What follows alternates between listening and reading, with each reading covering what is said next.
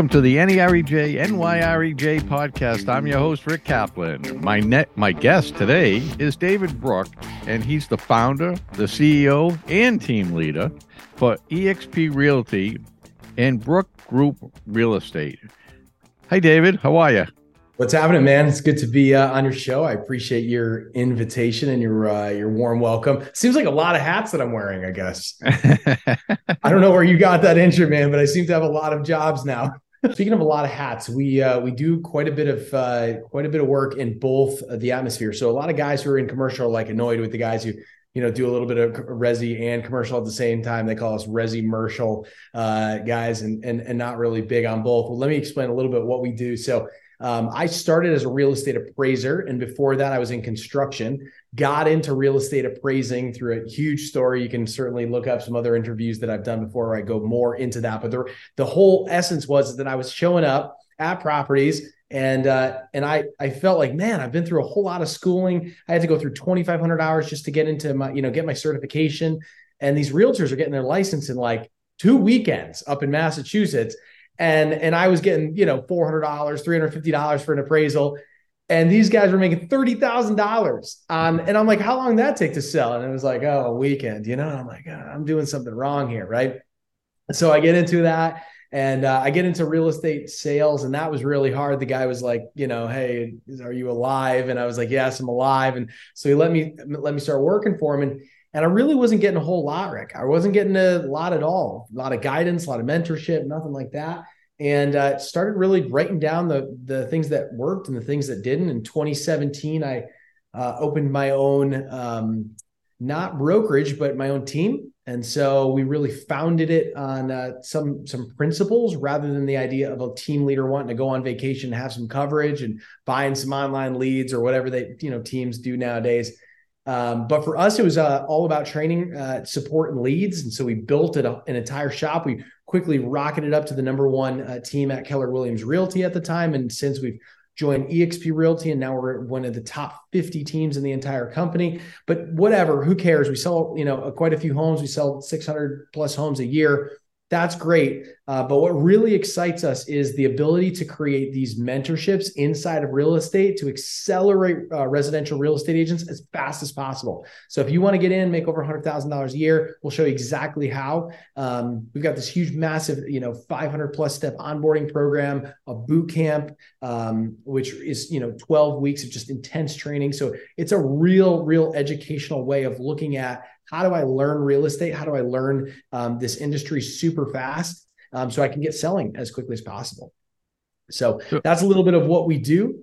Sounds like a lot, but we dabble in a bunch of other areas as well. But let's just start with that. Well, so you're in Connecticut. I am. So yeah, where do you cover as far as a brokerage? Yeah. So our brokerage is cloud-based.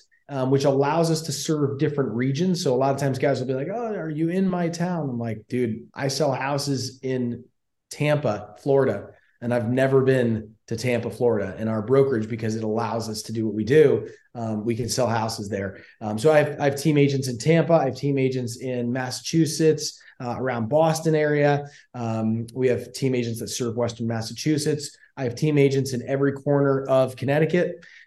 So we serve all throughout, from Greenwich to Mystic and all the way up to a little bit into Northwest region, and then also a little bit into the Northeast, but not as much in the Northeast corner. So yeah, we got a lot of coverage, and then we have a really good sized team in Providence, Rhode Island, as well. So lots of coverage there in the New England area.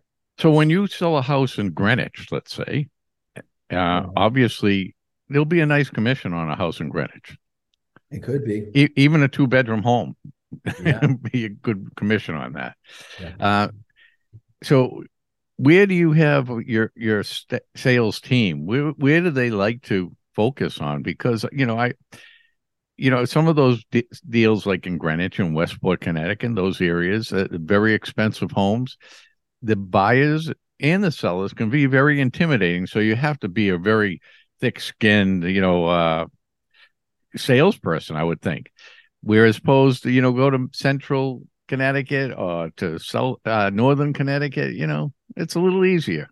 you know? Yeah, we can be jerks too. Don't worry about it. No, but some of the nicest, here's the thing: is some of the nicest people we know, live in big homes, and some of the meanest people that we've ever met live in small places too. So you get all over. I think you use the word intimidating, and I think it can be intimidating when you haven't done something before and you haven't developed that confidence level yet. And so what we hopefully do is train our agents how to learn their own niche. So I teach agents how to grow their business in varieties of areas. And one of those is to own your niche, figure out where you have a niche. And so we have an agent of ours, her name is Ashley Pushy, and she is in Fairfield, and she really specializes in the price point that you probably were just referring to. And that's her market that she serves. And our job is to help her and grow her as quickly as possible. And it's definitely her niche is not central Connecticut, right? So she's not necessarily learning those areas. And so the cool thing about having a team is if you found it to principle rather than personality, then it's not about myself and it's not about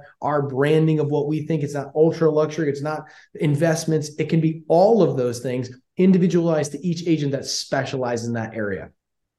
And, I talk mostly about commercial real estate. So, the transaction of a commercial real estate property, let's say a 10-story building, it could take 6 months, a year to close a deal on something like that. Yeah. More like a year than 6 months, but it takes quite a bit of time.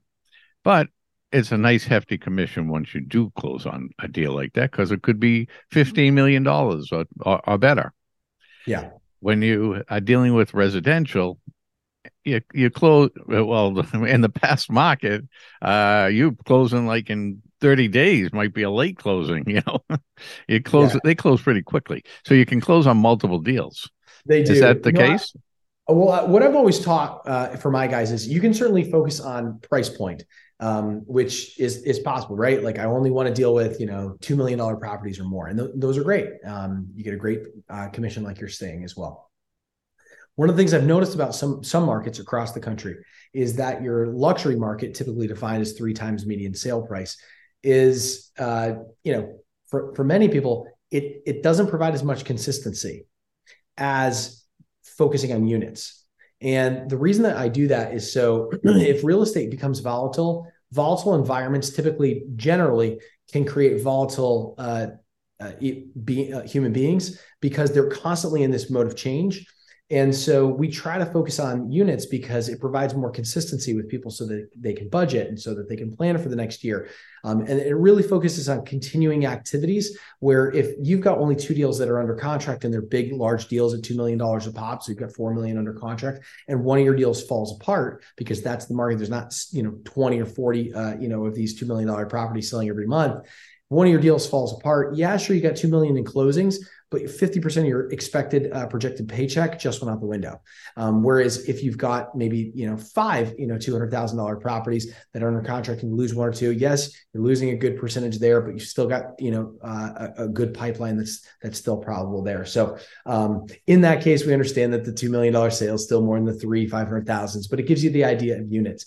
And one of the cool things that I've realized about dealing with so many units is that you get more relationships. And when you have more relationships, more opportunities tend to spark. And then when you're ready for them, cool things happen, which is, I think, something we want to talk about, given the fact that you do a lot about commercial, is this recent involvement that I've had in the eVTOL industry with air mobility and some things that we're looking at there. Okay, and we'll get into that in a second. I just want to, have you seen a slowdown, either people putting homes on the market or people looking to purchase homes? Has that shown any kind of slowdown? Absolutely. And I talk about that like very openly, I think, with a lot of individuals across the country, because not every market is our market. In Connecticut, Massachusetts, Rhode Island, you're really seeing sales at 40% of what they were last year. So the numbers of units is down significantly, which means it can be super challenging. Once again, back to that example, if you're only doing luxury and you're down 40%, like that's a tough hit. And so that's why people are focusing on units as much as possible in the median sale prices. So if that happens, man, it's been very, very stressful for agents. It's also been scary for sellers because they're looking, if there's not a lot of properties on the market, then they're like, well, where do I go? And so we've been extremely outbound in our activities, meaning that I'm out knocking doors with my agents, showing them leadership through emulation of knocking on those doors, showing exactly after we knock on the doors, what we do, what we say. And our conversations go something like this. Hey Rick, my name's David and I work in town and I just wanted to hand deliver some mail today and show you what's happening in your local market. And you're like, okay, cool, thanks. And I'm like, well, what you might not know is there's a lot of people who'd love to live in your neighborhood. Obviously, you love it. How long have you lived here? And we have a conversation.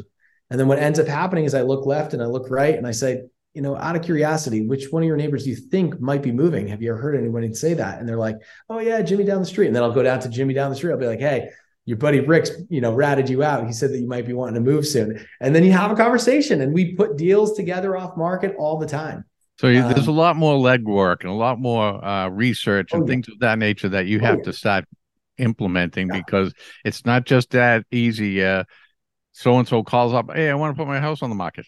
It's not that easy anymore.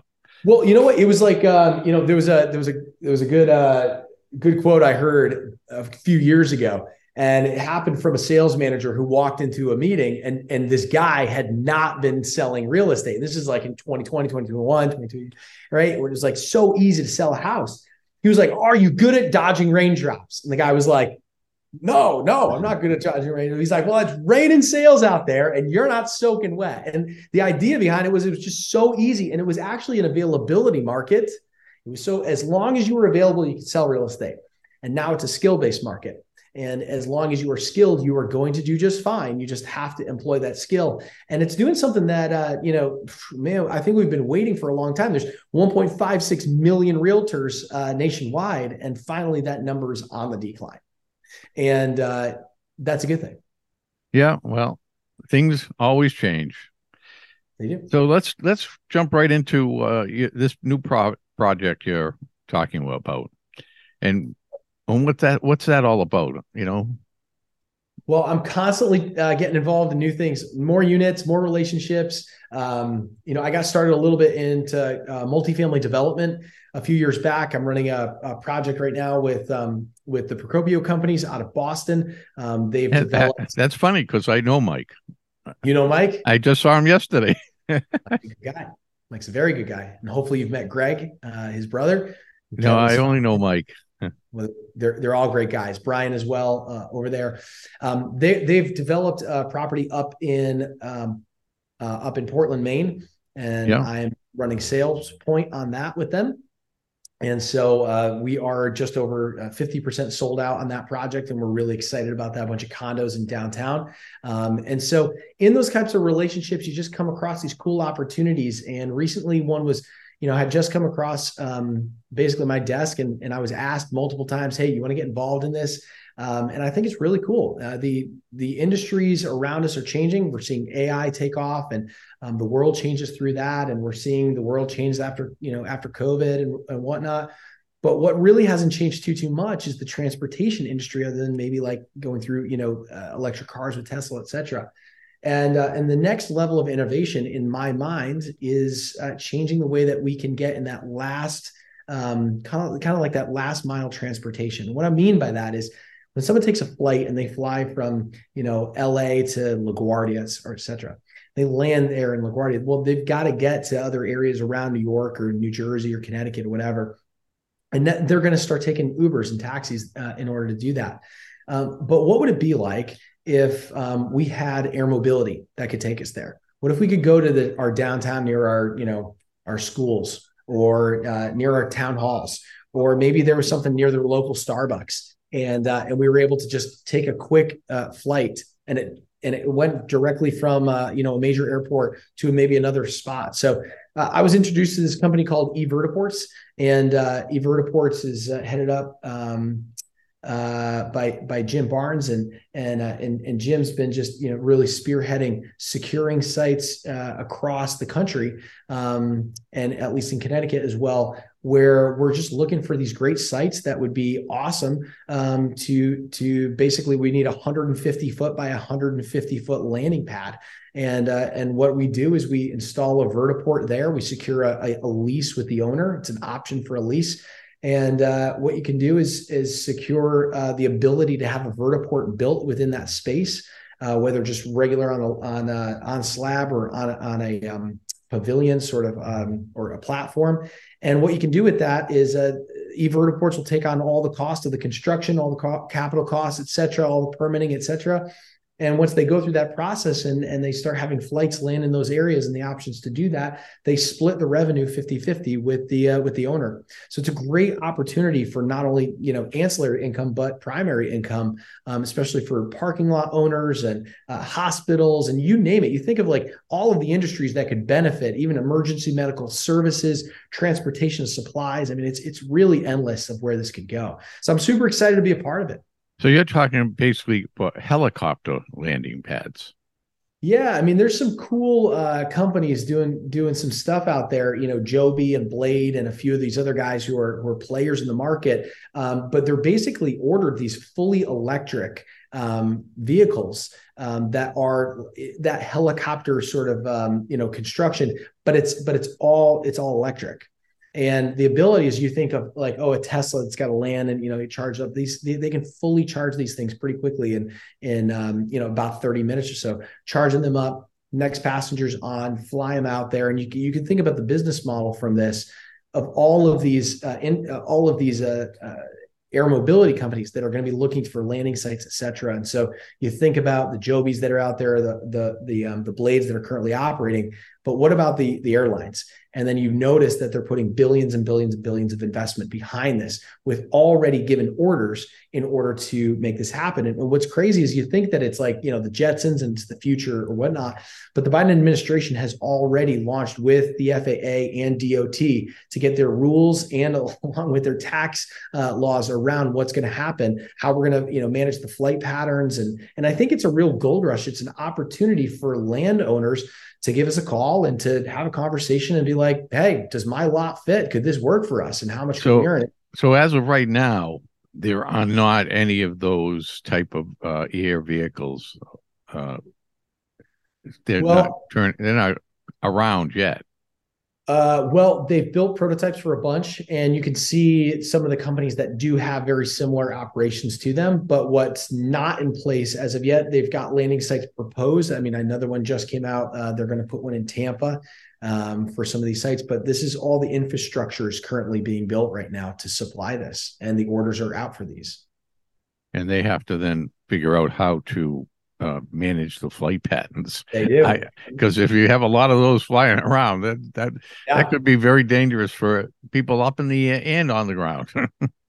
It's true. And I'm sure someone at one point in time, Rick, said the same thing about a car, right? They were like, hey, what's really cool about these horses is that. But I don't know, somehow we've managed, obviously there's danger and there's risk with everything. And I'm sure safety is they're nowadays there's just as much risk in the air, less risk in the air as there is on the ground. If you're driving on our highways, especially in Boston. Oh yeah, it's very risky. Well, one of the things I get really excited about is the idea if you could, if you were in New York and you wanted to get from or Manhattan, you were in one side to the other of Manhattan, it's going to take you an hour and a half, and it's probably going to cost you $150 on an Uber. In order to do that, maybe you can get it for less, $100.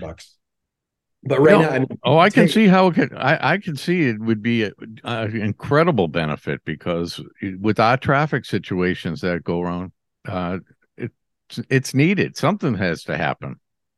Oh, it's amazing the amount of. I mean, I don't know if you saw this recently, but LA is looking at taxing people to use their highways and beyond just tolls. So it's a tax, and the hope is let's get cars off the road. So think about the opportunity here. If we can get others, just having more opportunities to use more lanes, not only on the ground, but in the sky. It creates some cool opportunity, not only for, new jobs and new industry, et cetera, to start, but also, beyond the expectation that this goes to a $1 trillion to $9 trillion, industry as of 2040 and 2050, respectively, to some estimates. I think it creates an amazing opportunity for the world to change around us. I would love to just pop in and fly to Newport, in 30 minutes or 40 minutes. Hey, it worked for the Jetsons. It did work for the Jetsons. So it's definitely going to work for us. Yeah. Maybe the Simpsons have an episode about this that I haven't seen. That's right. To prove that this isn't going to happen right away. That's right. Probably with their aliens. I mean, I like the idea. I wish you good luck with that. And I like to hear more about it as it progresses. So, when you do have more information, what next stages of happening, let me know. I'm sure the listeners would want to know as well. I think listeners, if they are, if they're into commercial real estate and they see opportunities with this is like, if you're forward thinking, if you're progressive thinking about where the world is going, then I'd love to hear from them. Yeah.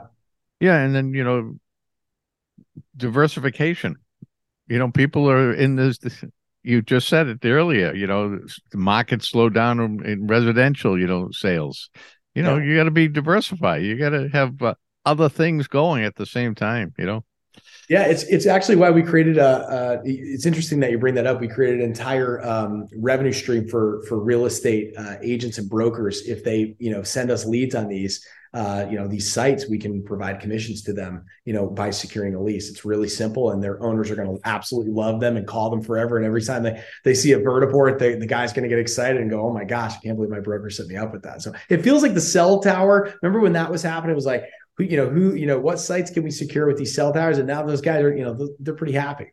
I do remember that. I was actually in the business when it first started. Were you really?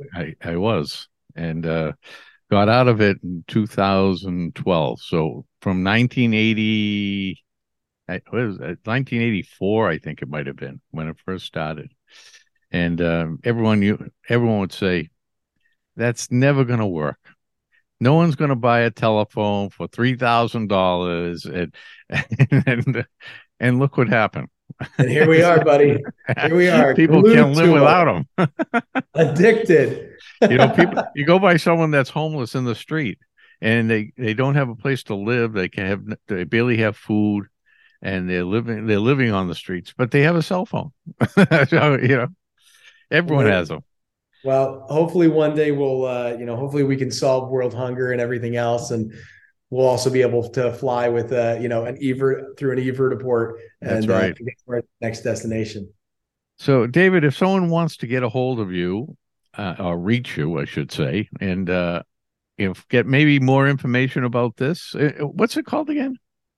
Yeah. The company's called eVERTIPORTS. eVERTIPORTS? Electric. Okay. But one of the best ways that you can just get in touch with me is through my email. So, my name is David Brooke. That's Brooke, but it's David@BrookeGroupRealEstate.com. You can look me up on our website, BrookeGroupRealEstate.com, or find me on Instagram. David N is my middle name, and Brooke. So @David N Brooke. It's a great way to reach me. I'd love to chat with some people. Okay. And if you do watch it on the video, at the end of the video, it will have your information if someone wants to get a hold of you. Unfortunately, when you listen on the podcast stations, they don't show the video, so they don't see how handsome you are, Rick. Yeah, that's why I'm on those podcast stations. They don't want to see how handsome I am. We both have faces for radio. Yeah. So, before we go, and we have to go, we're running out of time. What's your thoughts on where we're going in real estate right now, as far as the rest of 2023 and 2024? I know it's hard to predict, but. Well, the cool thing is that, success and failure both leave clues as to what's happening. And the success of the market and the failure of the markets, hopefully are leaving clues for us. For those who listen to your show, who are probably far more astute into commercial real estate, what's happening with leases, what's happening with, commercial loans and everything else, I'm going to leave that to them. What I see in residential real estate is the fact that I've got 82 million millennials who are ready to buy houses right now. Over 56, according to CoreLogic, over 56% of financed properties last year were all bought by millennials. I pull demographics continually, and it shows a massive pool. The largest, almost bell curve of the entire millennial generation is in that first-time home buying phase. They've been kept up for about 2 years, 3 years, and they're ready to buy. And so you've got an amazing amount of demand headed into the market. And when you've got that crazy amount of demand and super low inventory like we haven't seen in a long time, the prices are just really rocketing up. I've seen around the country, because I talk with some friends who are like, you know what, man, I'm not seeing in this pocket over here. I'm not seeing in that pocket. And there are pockets where you've got a lot of migration out of those areas for whatever reason. But most of the areas we're seeing very low demand, high prices, low days on market. But we are worried because the numbers of sales have ticked down dramatically as many sellers have pulled back. So where do I see it going, man? Well, I probably see this going into the end of this year with continued rates at least trending into the sixes. And my assumption is that we're going to trend down into the fives somewhere towards the end of the year. I think when those rates go down into the fives and people really get used to the idea that 5 is the new normal, that you're going to see even more demand flooded to the market. Here's my last part that I think is a wise thing that the administration, any administration, would be wise to implement. Stop incentivizing buyers to get into the market by even dropping rates or anything. Start incentivizing sellers. Give them a break on cap gains or something like that in order to give them a period of time, a window, in order to influx some inventory into the marketplace and allow them to be able to sell their properties for whatever reason, take advantage of it, flood that inventory back in, and allow prices to start to depress. They're trying to combat, in Connecticut, you can get $50,000 towards your down payment, free assistance directly from the state of Connecticut, free. All you got to do is make under $113,000, have 620 credit score, not owned a house in the last 3 years. So we don't need more demand. What we need to do is take that same amount of that money, that 50,000, maybe even less, start passing that out to sellers to say, hey, you don't have to pay on that tax. Give them a tax break, in order to, flood some homes to the market and give those people a good reason. There's a lot of cool things that we can do, but my thing would be focus on those sellers to bring the inventory back. Very interesting. Thank you, David. And we're talking with David Brooks, and he is the founder, CEO, and team leader of exp Realty and Brooke Group Real Estate. I want to thank you, David. A lot of interesting stuff. And come back again when you have more information on that thing I made, Jiggy. eVERTIPORTS. Sounds good. eVERTIPORT. Thank you again, David.